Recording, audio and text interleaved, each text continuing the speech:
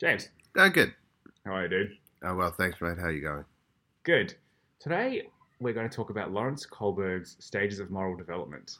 So, he is a Harvard educational professor, is my understanding.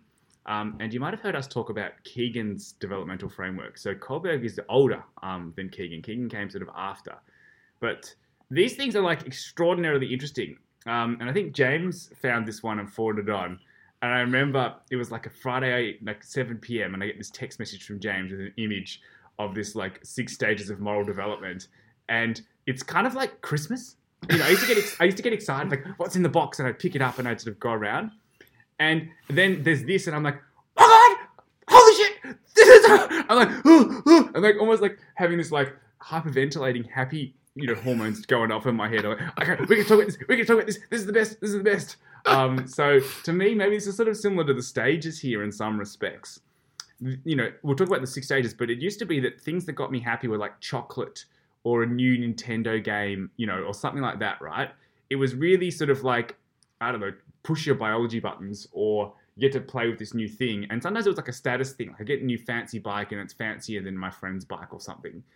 Whereas now this thing is a concept that's free. Anyone can get it on the internet. And how valuable and how fun it is, we have to figure it out. So to me, it's like the most interesting things that I find, or I think that James finds, were like podcast topic, because that's the way to make it really valuable for us. Yeah. And so this is like giving toys to ourselves, to our 36-year-old selves. Well, yeah, there's always got to have something fun to play with. It's just different for different ages. But I think exactly to that point, this was something that when I came across, I just thought this is a completely different way of thinking about things. So just to clarify, so this is, when we talk about moral development, so what Kohlberg has put together here are 6 different stages for how people can reason, ethical behavior. And so like we can go through each of the 6 stages first if you want, Duncan, and then we can take it from there. Yeah, I thought I might just stay on this slight tangent one more sort of time. To me, the fun that I have now wasn't on the menu for 20-year-old Duncan. So I used to think that 36-year-olds were boring. But what they were is not having what I called 20-year-old Duncan fun, which is basically probably drinking more alcohol than is wise and staying out later than makes sense and running around, And whereas now I'm like, nothing good happens after midnight. Like, you want to be in bed. I'll have a couple of wines like once a week or something. But this, like, talking about a moral development framework as, like, the single reason I want to catch up with James is like, the best. Whereas that just wasn't on the menu when I was 20. And so I think James said, you've always got to have toys. I think you've always got to have fun if you want to look at that. But I have like what I would consider to be a far more diverse ability to have fun today than when I was 20. I had one way of having fun when I was 20. And now, seriously, an image in a text message is like, oh my God, I can't wait till we talk about this. Yeah, no, it was definitely something that looking at how we enjoy ourselves or how we make the most of our time. For me, this is just about discovery, and discovering different ways of thinking I find incredibly fascinating. And so when someone put in the thinking for me, I could just come along and then just enjoy it. Like, it's like another mental model. And Yes. What this does is help me understand part of the world that I would not have ever considered before. Definitely, I think so. It's a toy for your mind. The toys before used to be like a new bike or a new Nintendo game or a chocolate, but now I give toys to my mind. So as we're sort of going up Maslow's hierarchy of needs as humanity, if you've got no food, life's pretty bad. You got no shelter, life's pretty bad. If you're worried about getting killed, life's pretty bad. But slowly we're getting better at all those things. And so now the things that we spend most of our time with are conceptual. They're not physical per se. So I spend most of my time trying to think about improving education. And ultimately, I think the goal of education is improving humans. The point of education is so you can continue your education. It's not like, I don't know, so they can perform necessarily a specific physical task. And so this means that the toys or tools that we need today for the higher parts of Maslow's hierarchy of needs are mental models, if you want to call it that. They're not physical things. So most, physical and repetitive jobs are getting replaced by the machines. And it used to be that you needed to have like whatever, a tractor's better than, doing farming with your hands, or, whatever, a plane is better for making wood things as a carpenter than just your hands. But this is the equivalent. And so this is toys for the conceptual world. Exactly. So shall we dig into it and start pulling this thing apart? I think we should just do a sort of top. You want to explain the 6 levels quickly because with it sort of abstractly they don't make sense to me, and then we'll try to give you some examples, and then maybe they'll make sense. Yeah. So the way he explains it, I think that helps the most is ideally you move through these stages through your life. So stage 1 is when you're first born to when you're a few years old, and in theory you would move through each of the stages as you develop physically and physiologically. Psychologically.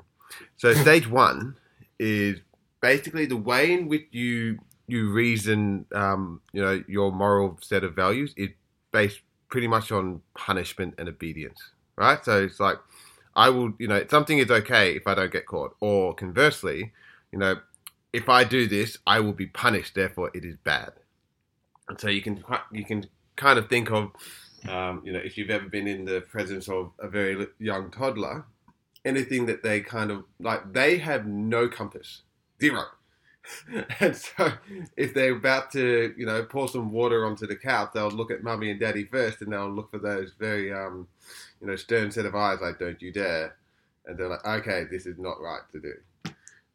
So stage 2, instrumental relativist. So this is basically like, if it feels good, then do it.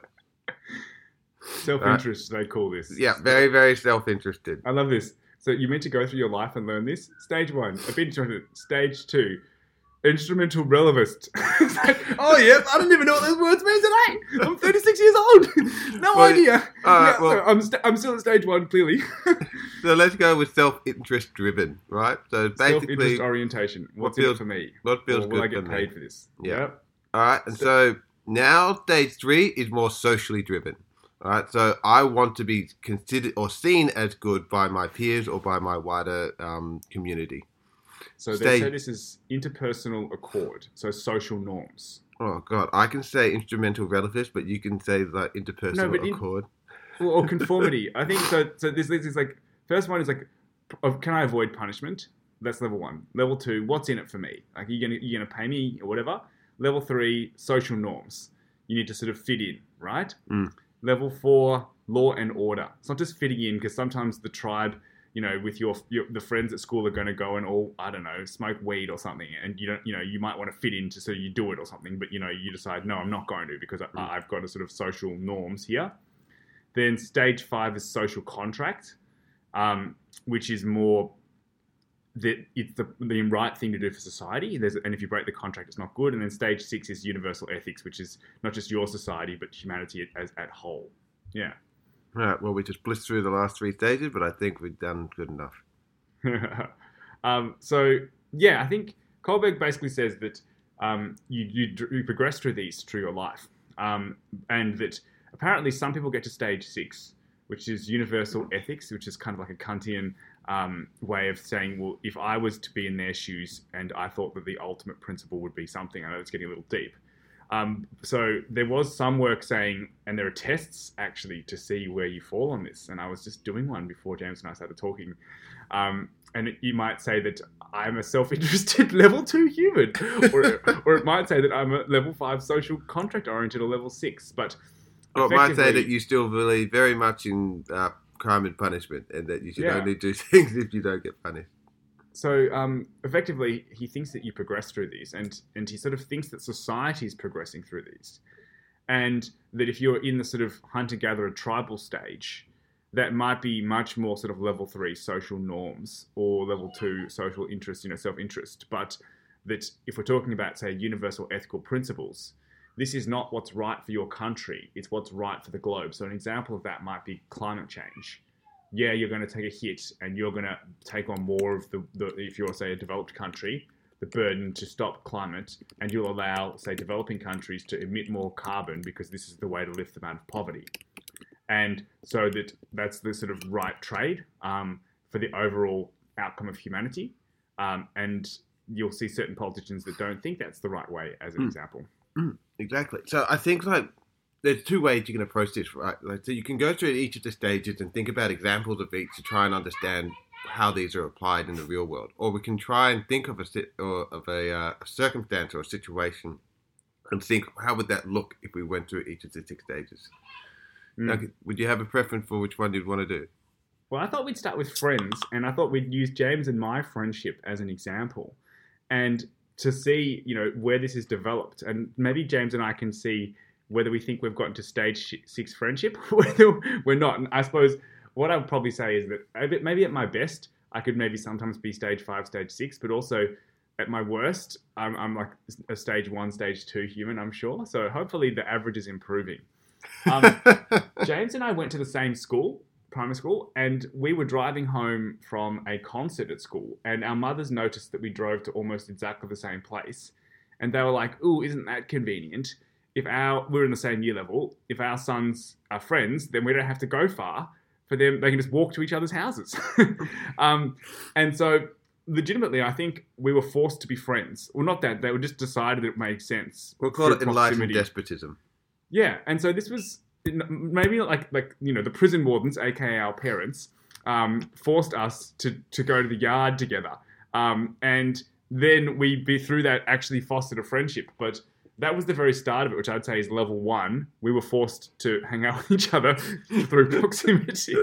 What do you think about that? Do you think it's a good version of level 1? Well, I think that's a very generous way of putting forward level 1 in the sense that we were put in a situation outside of our control.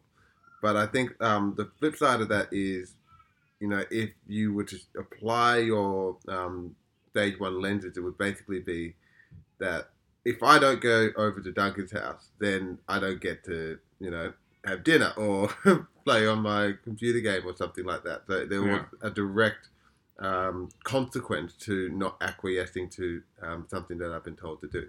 So I feel like, okay, I have to be friends with this person because if I don't, I will suffer for it. Well, I think it was like Mum asked me to. So I don't know if you were young or something. Mum says you have to go and have, hang out with this person. That happened to me, certain times. And I'm sure at other side as well. They were like, you have to go and hang out with Duncan. I'm like, oh, sweet, I get a new friend. And then like, I'm only here because Mum forced me to do this. And then level 2 is self-interest. What's in it for me? And I think that might be, well, I don't want to be bored. I don't want to be lonely, and so you're like going to mean I'm not bored or lonely, as opposed to I like you or something. It's like, what's in it for me? How would you describe level 2, James? Well, I think I have an interesting perspective because I've just seen my 2 girls grow up into the ripe old age of 5 and 2. And I see what 1 looks like. You basically take your 2-year-old toddler to a playground and you help them figure out how to interact with other human beings because it's a very, very delicate dance. Like 2-year-olds do not have the social construct that is required to be able to play for a long period of time. Stage 2, however, is very, very pertinent when you've got someone, between the ages of 3 and 5 trying to make friends because what my daughter did was she tried to make the other one just do what she wanted. So you can very quickly see some kids lose interest very quickly, and you couldn't figure out why. And I'm like, well, they're interested in having fun too. And so if all you're doing is just what you want to do, then they won't have fun. So they, at this level of reasoning, are thinking, well, this isn't fun for me, therefore I don't want to do it. I think that's a good way to sort of see what level 3 is, which is you want to be seen as a good friend, or it's kind of social norms. And so it's not just, well, I want to do what I want to do. Like, let's just say that James wants to play Lego and Duncan wants to play Nintendo. But then you might be like, okay, well, I'll play Lego with James so that then he'll play Nintendo with me. And so there's this kind of not just what's in it for me, sort of thing, but it's like, okay, mutual a good friend does what the other friend wants to do, but then the other friend who's a good friend also does what this friend wants to do. Well, I'll say that reasoning was level 2. Like, I'll play Nintendo just so that I can get what I want, right? So that's level 2 reasoning. It would be more like, I will play Nintendo with Duncan because I want to be seen as a good friend. That's it. Like, I just want Duncan's approval. To say like, oh, you are a good friend because you play Nintendo with me. And even though if I don't really want to, I just want to be seen as someone who's a good friend. Oh, I like that. So you play Nintendo because you like to, or you do what the other friend wants because then they think you're a good friend, and that makes you enjoy it. So exactly. your enjoyment comes not necessarily from doing what you want to do, but from the other person enjoying spending time with you. Yep. Yeah, that's good. I think maybe we got to that. I can't remember when we were 5 hanging out what exactly we were doing. Do you have any? I mean, I sort of, I remember sort of very brief images, but I'm sure they're all made up. Cool. Then the next one is like authority and social norm, maintaining order.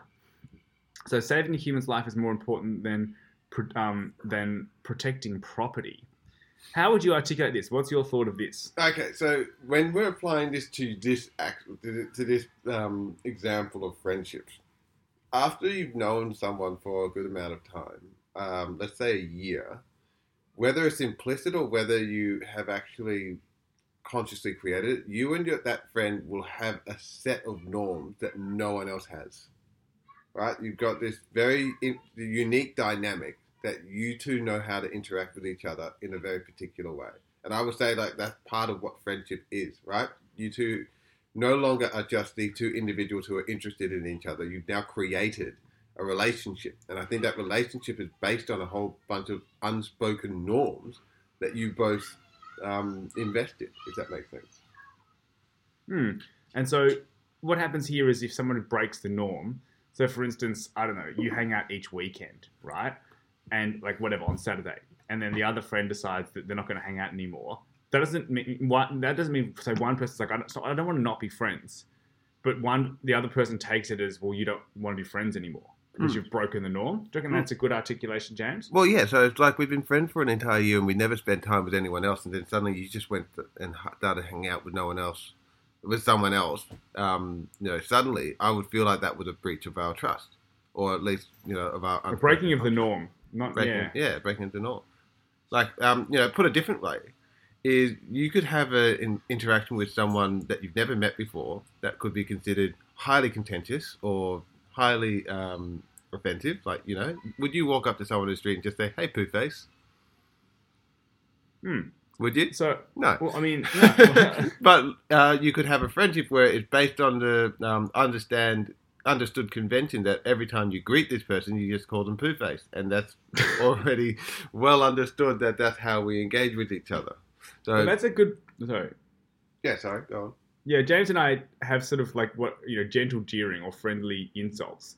So literally it'll be like, "Hey, poo face" or something, and I'll try and think up some sort of new, inane insult most of the time that I speak to James. Does a horrendous job of doing it, by the way. Yeah, but it's not. It's kind of like just a bit of fun. It's like a little game. Like, what silly thing can I say?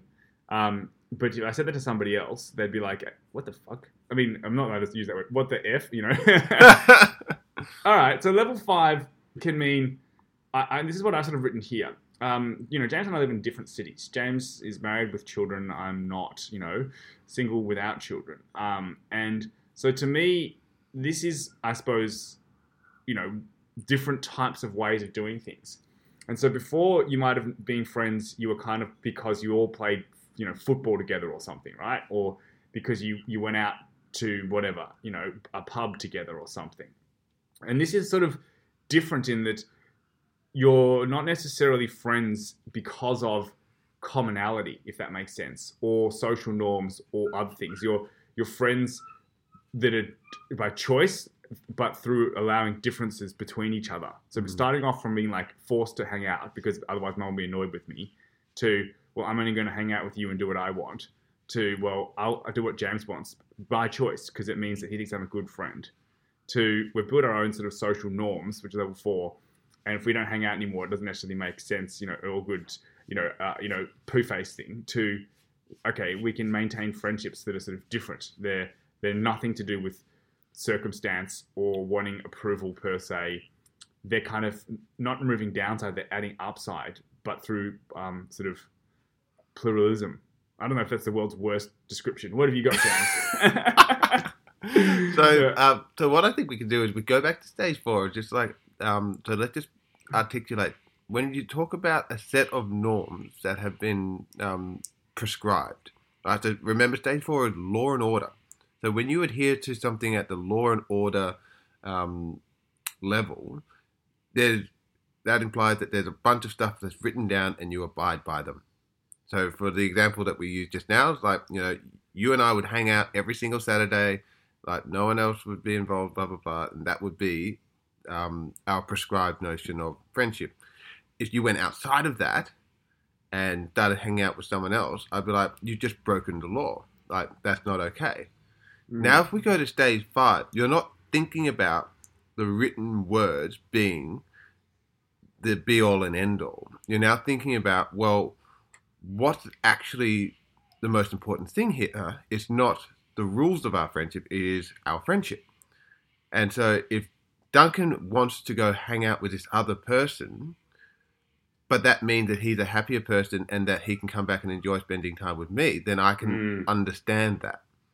So, yes. It's no longer me saying like, no, Duncan, we've got these things written down here. You don't go outside of that. It's now, well, why are these things written down? They're written down because that's a interpretation of a sustainable friendship. So instead of just thinking about what's written down, and in this case, what's written down is basically how our friendship has played itself out up until this point. It's now just thinking about, well, what's best for the friendship? Well, what's best for the friendship is Duncan might need to go out and start a business in Melbourne, while James might need to go off to Sydney to, follow his career and start a family. Well, that's definitely outside of the original norm, but if we understand that that's what's best for them, we can still maintain our friendship in spite of that. I really like that. So to me, effectively, if you don't necessarily allow this, if you want to call it like greater good optimization for each side, and one person's sticking rigidly to a previous norms, then the other, it might be Splitsville. You're not friends at all, if that makes sense. But we've made conscious effort to try to continue to maintain our friendship. And one of the things is doing a podcast. And this has meant that I hope we do this podcast forever. And there are many reasons to do this, but one of the main ones was to keep investing in our friendship. And so, if, I don't know, it was the same as whatever, mid-20s, I think James spends the majority of his weekends hanging with his family.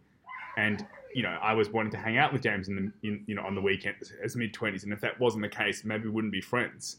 But we've sort of adapted around and found, well, no, I do want to continue this friendship. And one of the ways is through a higher level. Yeah, so it's about pulling yourself back from looking at, well, what are the rules, and thinking, well, why are there rules? Like, what were the rules serving? Like, how did this actually, why did we decide to write these up to apply them to our friendship in the first place? And it was basically because we didn't have the mental capacity or the tools available for us to say, well, actually, there's just there's this North Star, which is a good friendship. And if we can just figure out how to move around that and adapt to it, then we don't need to have a written set of rules. We can just move where, we need to be. I think, so this is partially by articulation of level 6. It's like, there's not a mutually agreed set of friendship rules. There's actually a natural set of friendship laws. Like, what's the point of, trying to have human interactions? And how can we try to sort of see what the boundary conditions are? And so to me, not catching up means not going to be friends, probably. But, we don't always need to catch up only talking on a podcast. And so some of the times it's just, we'll have a Voxer voice chat sort of thing. And it's a totally different vibe. So one thing is that you need to have different modes. I have like serious mode, silly mode, sorrow mode as an example. And not just one mode. And so I think our friendship has multiple modes. But it's funny that like seeing us in person happens very rarely because we are physically in different cities. It's difficult. But I'd say that there's almost like 3 modes, one of which is podcast mode. Another one's just like, hey mate, I need to have a chat. It's kind of like counselor mode, if you want to call it that. Another one is just silly mode, where we're kind of hurling insults at each other in a gentle way, talking smack about random things, poking out, laughing sort of stuff on Voxer voice chats. And so, yeah, how would you describe level 6 versus level 5? Yeah, so it's really difficult in any setting, let alone in the example that you've given, which is friendship. Yeah. So, like, if I think of level 5, I think of it in terms of, like, so what are our values as friends, individual? And then I think of level 6 as, well, what would those values look like if they applied to everyone? And so, like, for me, the key word there is values. If you go back to things like level 1, 2, and 3, these are more operational, or transactional elements, and you can be very specific in terms of, like, if you do this, you'll be punished, or, if I don't do that, I'll feel bad, or if I do this, then everyone will think I'm a nice person. When we get to stage 6, it's about, well, instead of, like, thinking in terms of actual tangible rules or written, actions, it's like, well, what are the underlying principles or values that we think could apply to all friendships? Now, that doesn't mean that these would make all friendships last forever, because it might entail that some, don't go, for very long at all, but at least there's the same value. So one example could be like, we just want what's best for each other. If everybody applied that kind of thinking, that could have a sustainable, model for friendship, no matter who you are or who you're friends with, if that makes sense. So I like that. Just want what's best for each other. But is that not level 3? They want to be seen as a good friend? Well, okay. So this is where I think can get interesting, and that is what's the context behind it. All right. So the context behind wanting what's best for each other at a level 3 stage is your motivation. You're level 3, James. Sorry. Quiet, Two-Face. So, go. If I want what's best for you, but I'm operating at a level 3 stage, then I only want what's best for you because then that will make me look good. Yeah. Okay. And that will make me feel accepted. But if I go past stage 3, I no longer care about how I am perceived in my community or how I am perceived by my friend. I'm now how you perceive yourself, not perceived by others. Mm. And so if you are wanting what's right for the friendship, you're happy to do that, even if it means lowering for you, because it's the right thing for the overall greater good. But the other thing is that when you get to stage 6, like, I could be, in a friendship that ostracizes me from the rest of my community. But we have this understanding that, well, we're friends and what we want is what's best for each other. And if everybody else thought that way, then they could have good, long-lasting friendships as well. And the final thing I'll say is that if I want what's best for you at level 3, but then that ends up in, you doing something that other people in the community don't agree with, then I have a conflict. Because I still want to be seen as a nice person, but I don't want to be seen as someone supporting you doing something that everyone else disapproves of. But if I'm at level 6, and if I want what's best for you, I will hold on to that value in spite of anyone else's conflicting considerations to it. So I think this is sort of like James and I, I think very early our mothers forced us to spend time with each other, and then it was convenient. And then there were things that I wanted to do, which I wanted to, buddy with, like, I don't know, going to the pub or something. But now, like, it's sort of, I think, I'm not saying that there aren't times when I'll call up James because I'm like, I need to chat, dude, or whatever. But most of it is nothing to do with circumstantial, nothing to do with kind of just I'm bored, or sort of wanting to just go to the pub. It's about sort of adding upside, like talking about things like Kohlberg's development theory. And so from my perspective, like, it's weird. Like, it is for personal growth for me. It's for personal growth for James. It's this interesting activity. And I think that I believe, we're both interested in reading and learning and finding new toys for our minds, as an example, or mental models. And that perhaps, or this is like, it is in perhaps, not necessarily everyone I know is interested in this. And so therefore, when you're catching up with some people, you can't have conversations like this. Like, you have to go to the kind of fun, activities that were available as a 20-year-old. But now James and I have different activities to do, which are fun. This is like the equivalent of playing Nintendo, except better. You know, like we used to, like, I don't know, 10 years ago, play Mario Kart versus each other, you know, through the internet. There's no way I would want to play Mario Kart versus James than do this. It's like 1,000 times better. Yeah, because you keep losing. Sure, whatever. But do you know what I mean? Like, so is there a level beyond level 6 is where I was trying to get to? And what does it look like? Oh, okay. Haven't thought of that. So Kohlberg bunches these together into 3 different kind of like segments, and he calls them pre-conventional, conventional, and post-conventional. So what you're asking, Duncan, is there a post-conventional here? Postmodern, conventional. Yeah.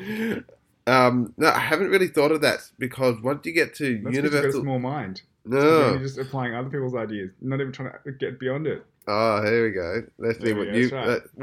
what do you got for us then? What's your level 7? Well, I think part of it is helping others get up these levels. And so, to me, there's sort of talking about going up the stages. But I do think a big one is kind of what James is doing, you know, with his daughters as an example. But it's pretty easy to help someone go from level 1 to level 2. That's not some sort of well-developed thing. You're doing some pretty basic stuff there, James. But maybe the point here is that if James and I were effectively helping create a community, and perhaps that's part of what the podcast is, but also at work, you know, we have a book club, and I think we're going to have Kohlberg's in the developmental theory as part of this, and then we're going to discuss it. And then I think slowly over time, I think I've got like a cursory, introductory understanding of this at the current time. But I hope to discuss this and it to become part of the lexicon of the people that I work, you know, with and interact with outside of work. And I'd be like, yeah, that sounds definitely like a, you know, level 6, you know, universal ethics way of considering this. What would be the social contract level 5 orientation? But like, we literally talk about, like, I don't know, Keegan's moral developmental levels, like, you know, self-transforming, socialized mind, etc. And so I think perhaps a level beyond this, because like level 6 is kind of the ultimate level in that it's the level where you are self-upgrading. It's the level where you're looking at universal ethics, and you're beyond kind of an individual. You've transcended some sort of, you know, biology that we're in, and we are kind of thinking about humanity as a collective. And not all people necessarily think about that. Trump, you know, and so I think that we could hopefully help others get up there. So level 7 would be moving others up it, maybe. Okay. Well, so here's my critique of that. The whole the model of Kohlberg's 6 stages focus, like my understanding, it focuses on how you apply moral reasoning, not in terms of like, you know, if the next stage would be what you... Just because you didn't have an idea and now you want to poo-poo my idea. Yeah, I'm poo-pooing it. So like, if we look at the definition, like, so moral reasoning has been defined as the process through which individuals try to determine the difference between what's right and wrong, all right, using logic. So now Kohlberg's done a seminal job of breaking that down into 6 stages, where I can kind of see a potential like 7, like, so for me, stage 6, when you talk about universal ethical principles, sounds a lot like deontology to me, right? So deontology is a philosophical branch that believes that there are some universal laws that apply no matter what. And I think Immanuel Kant was a champion of that. So for me, a stage 7 would be somewhere where these universal principles are actually aligned with, when I say the world, I think of what I mean is consequentialism. So consequentialism is like, do you do something based on the potential outcome? Like, if I kill this person, I can still harvest his organs and save 5 people. So consequentially, that's a better outcome. But we don't do that. So what I'm getting at here is, on their own, deontology, there are some flaws. Consequentialism, there seem to be some flaws. If there was a way in which they could both like exist in harmony, I would say that's a stage 7. All right. Maybe let's go on to the next sort of example, which we had here with friends, and then it was like work colleague. And given that we're taking 34 minutes to do one, and then we were thinking about children and then possibly about how you might build a company/country, we're not going to get through them all. So we'll try and speed it up a little bit. So stage one job is, I'll only do this if I get fired. So it's kind of like, I won't, if you don't fire, the only reason I'm doing it is because I will get fired otherwise. Well, this with your work or with the work colleague? Like work and work colleague. We'll call it, just leave them together at the same time. I'm only doing this if you promise me an opportunity, like a pay rise and increase. That's level 2. Level 3, I want to do well so I can get a promotion. Level 4, a company's set of norms and principles need to be followed, else we have anarchy. So leaders teach a healthy respect for authority. Level 5, it's fine to push back against managers if it's for the greater good. So level 4, it's not fine to push back against managers. So I say, managers teach a healthy respect for authority. Leaders teach a healthy disrespect for authority. So level 4 is teaching healthy respect for authority. You need to have disrespect in a good way. So you need to make provision for, there's always opposition. If you don't make provision for loyal opposition, you'll get disloyal opposition. Disloyal opposition goes around, connives, and destroys things. So you need to make sure that there is active space for dissent or for different points of view, else you're going to have them, you just won't see them. And then level 6, being a good employee means looking after the common good, not necessarily the company's strategy and vision. So this means that you're helping to upgrade the vision, as an example, and change things. So what do you think about that, James? I know I went through them all quickly. I thought maybe you could pick off a level, have a go. Yeah, okay. So I think it's not necessarily work or work. Good job, yeah. good job. Yeah, bonus point to anyone who could just keep up with all of that. Yeah. So to me, everyone else did except you. So just negative points for you. Okay. Well, we'll send a poll out to everyone afterwards. So let's just call this work culture, or in terms of like how life at work. So number 1, I think I agree. Like if I don't do this, I'll get fired. That's punishment, clear as day. Number 2, I also agree. Like if you do this, then if I do this, I'll get a promotion. But I see stage 3 as exactly the same as stage 2 in your reasoning. I will do this to get a promotion. That's what's in it for me. So what I would reason a stage 3 in a work environment would be something. I would say, can I quickly jump in there? So I would say it's an immediate return, stage 2. So I do this because you give me a bonus. Whereas stage 3 is I'm doing this because I believe if I act well, that I will be remunerated for it at some point in the future, but there's not an explicit quid pro quo for it. Yeah, but I still think when you have the reasoning that if there is something in the future that is in for me, then you're still operating at stage 2. If your reasoning one's short term explicitly done, the other one's the long term hope. And they could still both fit in stage 2. Okay. It's not about like it is an immediate return versus a long term return. It's about how you're reasoning your actions. If your reasoning is that at some point, whether it's tomorrow or in a year's time, you're going to get something in return, then you're at stage 2. For me, stage 3 is how am I going to how will doing this make me perceived in the organization, right? Like so, if you're and it's got nothing, and even though you could argue that your perception is one of your most valuable things in an organization to getting you promoted, if all of you're doing is reason that if I am someone... This is better. You heard me say it. Well, it's interesting because it's the second time that you struggled to go beyond stage 2, Duncan. So it tells me that you are stuck very much in stage 2. Right. Get on with it. So stage 4, I like company set of norms and principles that you basically follow. So, a lot of companies have got, culture manifestos or value or sets of principles. And this idea of teaching a healthy respect for authority, I think is in line with, law and order, right? So, this is the way we do not tolerate discrimination. We do not tolerate, inappropriate behavior, blah, blah, blah, blah. Stage 5, I think, is also a really good reasoning. So this idea that managers teach respect for authority, leaders teach healthy disrespect for authority. I don't know if it's worth just like pulling that apart because I kind of get the message, the point you're trying to come across, which is, yes, we want conformity so that we can operate as a, as a single unit, but we also want people to challenge the norm so that when we need to change and adapt, we can.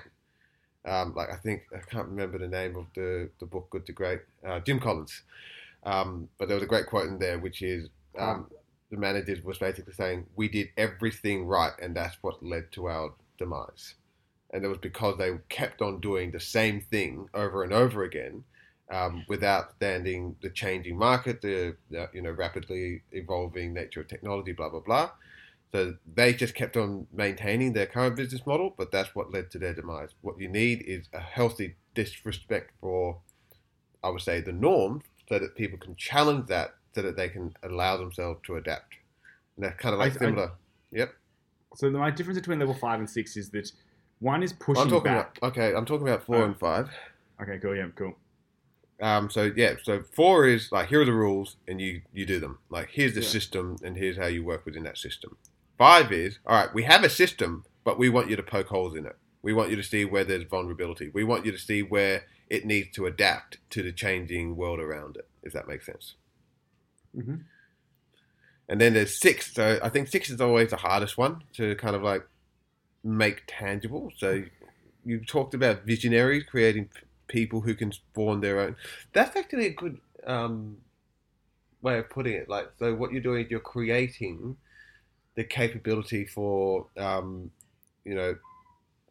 people to do this themselves, because that's kind of like a universal principle. It's like if everybody could have within them the ability to create their own norms, but then adapt those norms to the changing environment, that would look like something, a lot more universal. So the way I put it here, and it's not necessarily strictly aligned to Kohlberg's. It's just, what are the different levels you can get to, and what are the 6 things? So I call this taxonomized thinking, and so you need to make levels. And so to me, there are some things that you've done like, I don't know, 100 times before. You don't reinvent the wheel. If it's working fine, do it. If it's not working fine, fix it. But if you're going into something new that you've not really looked at before, then I often find it very useful to try to break what you're doing into levels.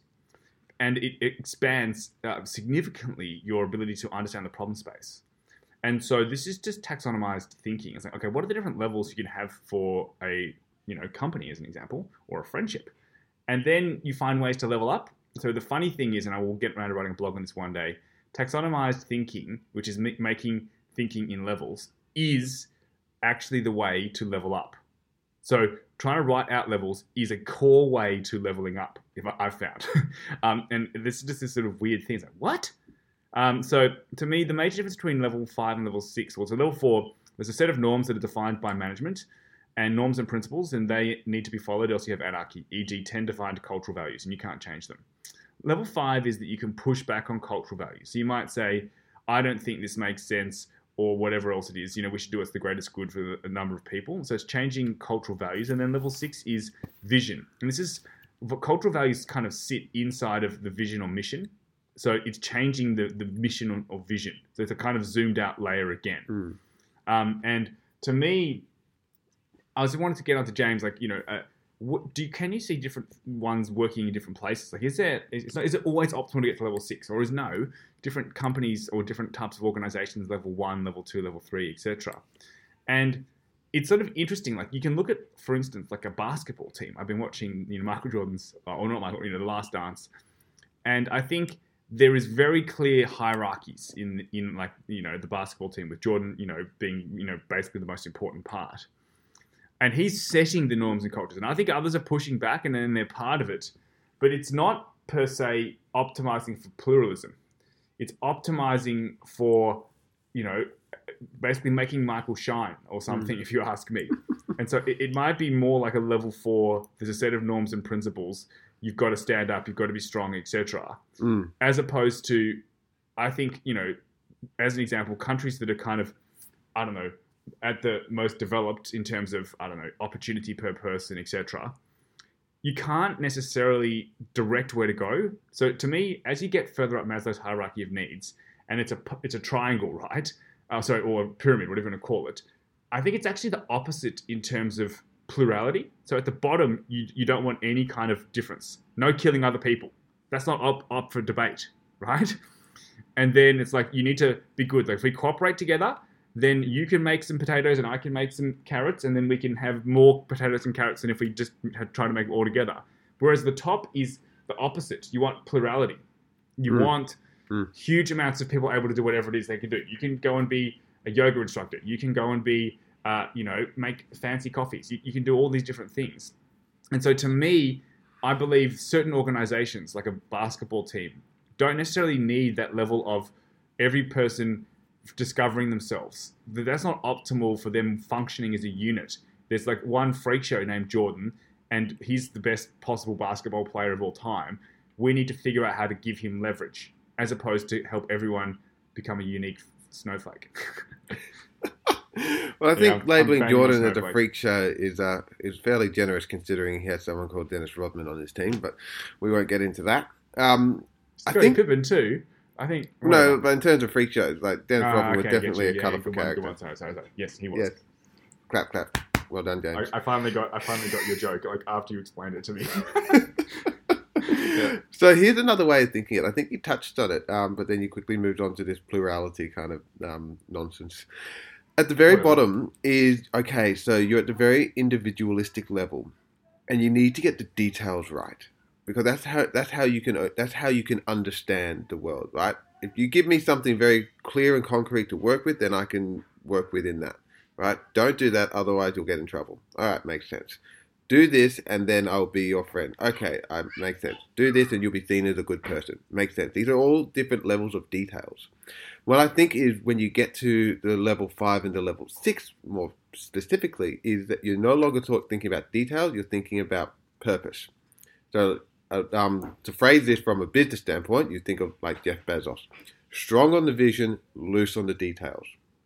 So at stage 6, there is a universal vision driving the organization forward. Whatever the details need to be at whatever point in time to suit that vision is what makes sense. But if it doesn't make sense tomorrow, you change the details. But you stay firm on the vision. So the vision for the organization is always what's fixed, but how we get there, we can change from day to day. Does that make sense? Yeah, I think it's nice. And so to me, I don't know if, when I think about Ed Rollo, we're trying, or at least I believe, to have as many people as possible helping figure out what the vision is. And we're trying to be able to do more things. The difference is that if you give, some people too much rope, then instead of building something beautiful, they go and hang themselves. And so it's kind of like you can't jump someone from level 2. And I think a lot of the existing education system isn't this. It's like, secondary, you don't choose to go to school. In most countries, it's compulsory. You don't choose the subjects. So you literally have zero autonomy. It's kind of like stage 1. If you don't do it, you get punished for not going to school. Yeah. And then slowly you might get to university or undergraduate. You might pick one from the menu. I want to be the engineering programming done to me. I want the whatever arts programming, or I want to be a nurse or something. And so you're not necessarily really creating your own degree. You're not creating your own curriculum. And so to me, that's something which I believe people can do, but I think kind of like Kohlberg saying, you develop. I don't think you're born able to walk or talk, let alone do that. All right, we're going to run out of time, so let's crank through one more real quick, and then we can, maybe do a summary, because we're going to run out of an hour. So I just thought this is just an analogy that I kind of like. So stage 1, there is primary school yard. It's like Lord of the Flies. Kids are cruel. And it's funny because they're so innocent and nice, but, they go around being mean and rude to each other. Stage 2 is an autocracy, like China, Russia, Venezuela. You're only, what's in it for me? The job, what can you do for me? Stage 3 is a company with set values. E.g., they say, do you have strong values? Can you name them? And then there are 10. And to me, this sounds a lot like the 10 Commandments, or effectively a religion. And it's rigid. It doesn't shift. And we're still living with the dogma of religions. And I think that this was better than, for instance, a hunter-gatherer nothing society. Be good to thy neighbor, and enabled us to collaborate on a greater scale than 150. But it wasn't necessarily great. We can allow more plurality. The next one is a company with soft values. Or a tribe. So the core values are the same, but secondary values can be different. So that might mean that, for instance, same-sex marriage, that's really important. You have to do that. But I don't mind if you vote Republican or Democrat. But same-sex marriage is pretty important, or maybe there's actually, between this. So that could be, one with that. And then there's a modern liberal democracy. So there's the core parts, which is like the very bottom, which is like, if we're all dead, we can't really allow much plurality, and if we don't have food, well, we can't allow much polarity. So there are certain areas where we need to have commonality. No killing each other. We have to respect property rights. You can't just wander around and take whatever the hell you want. But then you can have areas of mass plurality. Same-sex marriage, interracial marriage, no marriage. Polygamy, monogamy, etc. Like, doesn't matter. Whereas it used to just be, same sex, same race, heterosexual marriages. That's it, nothing else allowed. And now, plurality, but no killing everyone. That's not allowed, And then that's level 5. Then level 6 is a democracy acting in the best interest of the globe, not just itself. So it's not like what's best for the US. America first. It's what's best for the world. E.g., okay, well, climate change. We all live in the same climate, globe. We can't avoid this. We need to work together. Some of us can afford to do this a bit better than others. And so we should be effectively, it's not about equality, it's about fairness. And so that would be the 6 stages there. And I think that from a company's perspective, there are certain times when 10 commandments or 10 written down, cultural values make sense, but that you're probably going to get beyond that, and that you need to have some things which you must happen, but you actually want other areas where you're allowing as much diversity or plurality as possible. Interesting. All right, so you went very quickly from childhood playground to how does the functioning society operate at the 6th stage. So what I think is interesting there is looking at how society evolves through the 6 stages, right? Because if you think about stage 1, there are 2 ways you can look at this. Like, obedience and punishment is one way you look at that is through some point of authority, like a parental figure or police figure. But like, there's also nature, right? I will not eat this seed because it will kill me. It's similar here. So I see stage 1 is kind of like the survival games or Hunger Games kind of thing. If I do this, then I will live. If I don't do this, they'll make me sick or make me die. There's also the authority figure, which I believe a lot of religion is still stuck in, which is you adhere to these norms and the dogmatic rules. Otherwise, you will burn in eternal hellfire. Right? There are a lot of people out there who still, vehemently believe that if they don't... No, what? Vehemently? Not vehemently. Sorry. Vehemently? Vehemently. Yeah, look, I'm not going to be the one who espouses... Stage one. I'm not going to be the one who espouses Kantian ethics here. All right, go on, yeah. Okay, so I think there's this, this play on whether it's really just survival mentality or, religion at its worst. Stage 2, what's in it for me? This to me is the power games, which is what we talked in, the last series. Yeah, it's this idea that, might is right. Like, I can do whatever I want as long as I have the power to do it. And so I'm very much driven by my own self-interest. Stage 3, I believe, is where one good example is looking at why the Homo sapien became the most dominant species. It's because of cooperation, right? We figured out that cooperation is the best way to survive.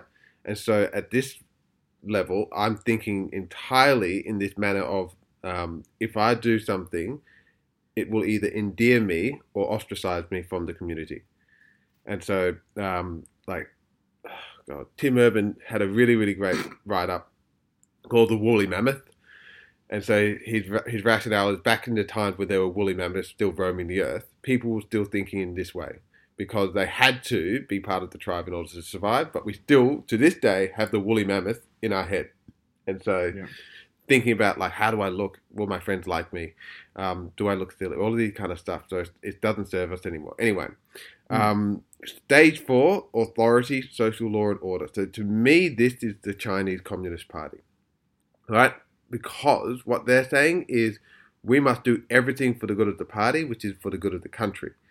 Right? So it's better to have a population that's obedient or subservient because then we will collectively rise as a nation rather than give people their freedom to hold their own beliefs, which can create instability, eventually causing it to collapse.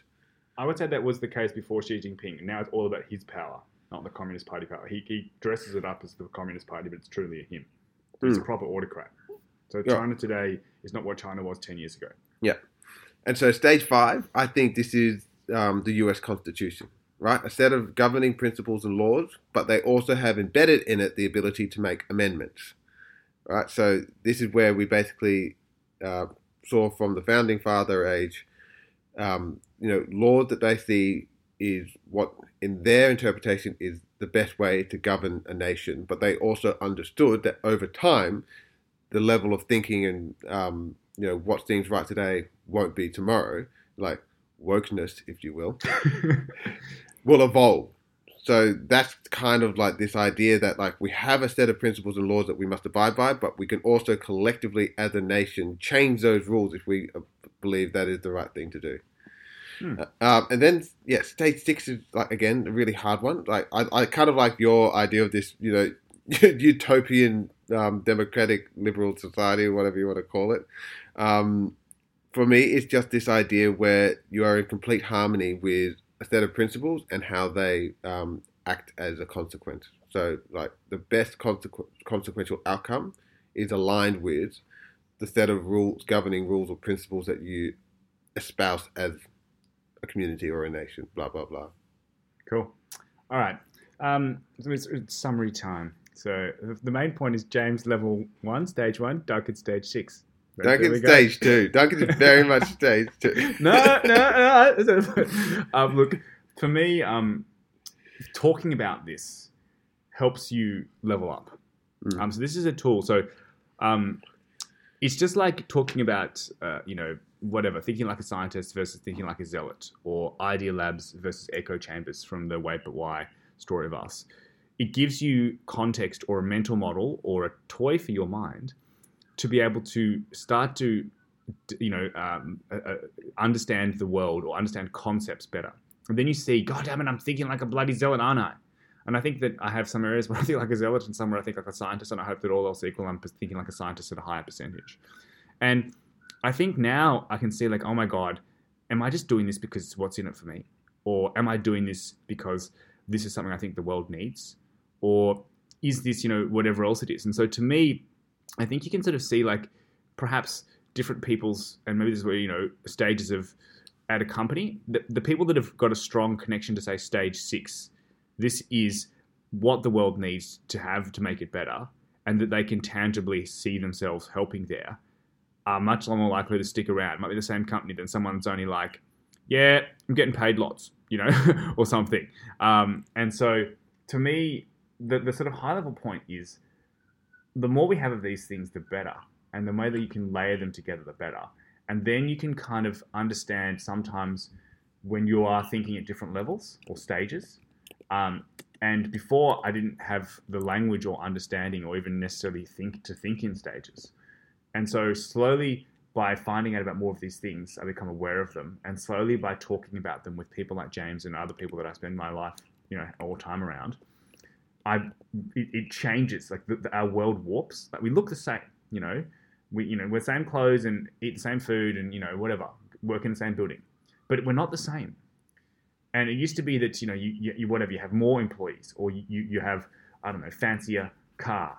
But to me, those are all lower Maslow's levels. Like, this is true transcendence, true self-actualization levels, and it's sweet as AF. So, anyways, yeah, cool. All right, there we go, done. Beautiful, Duncan. Well said. All right. What summary have you got for us? Okay. So summary for me. So Lawrence Kohlberg put this together in order to help us understand not the different kinds of conclusions people can make in terms of moral reasoning, but it helps us to understand how they reach those conclusions. Because you could theoretically have someone reach the same conclusion but be operating at any of the 6 stages of the moral reasoning ladder.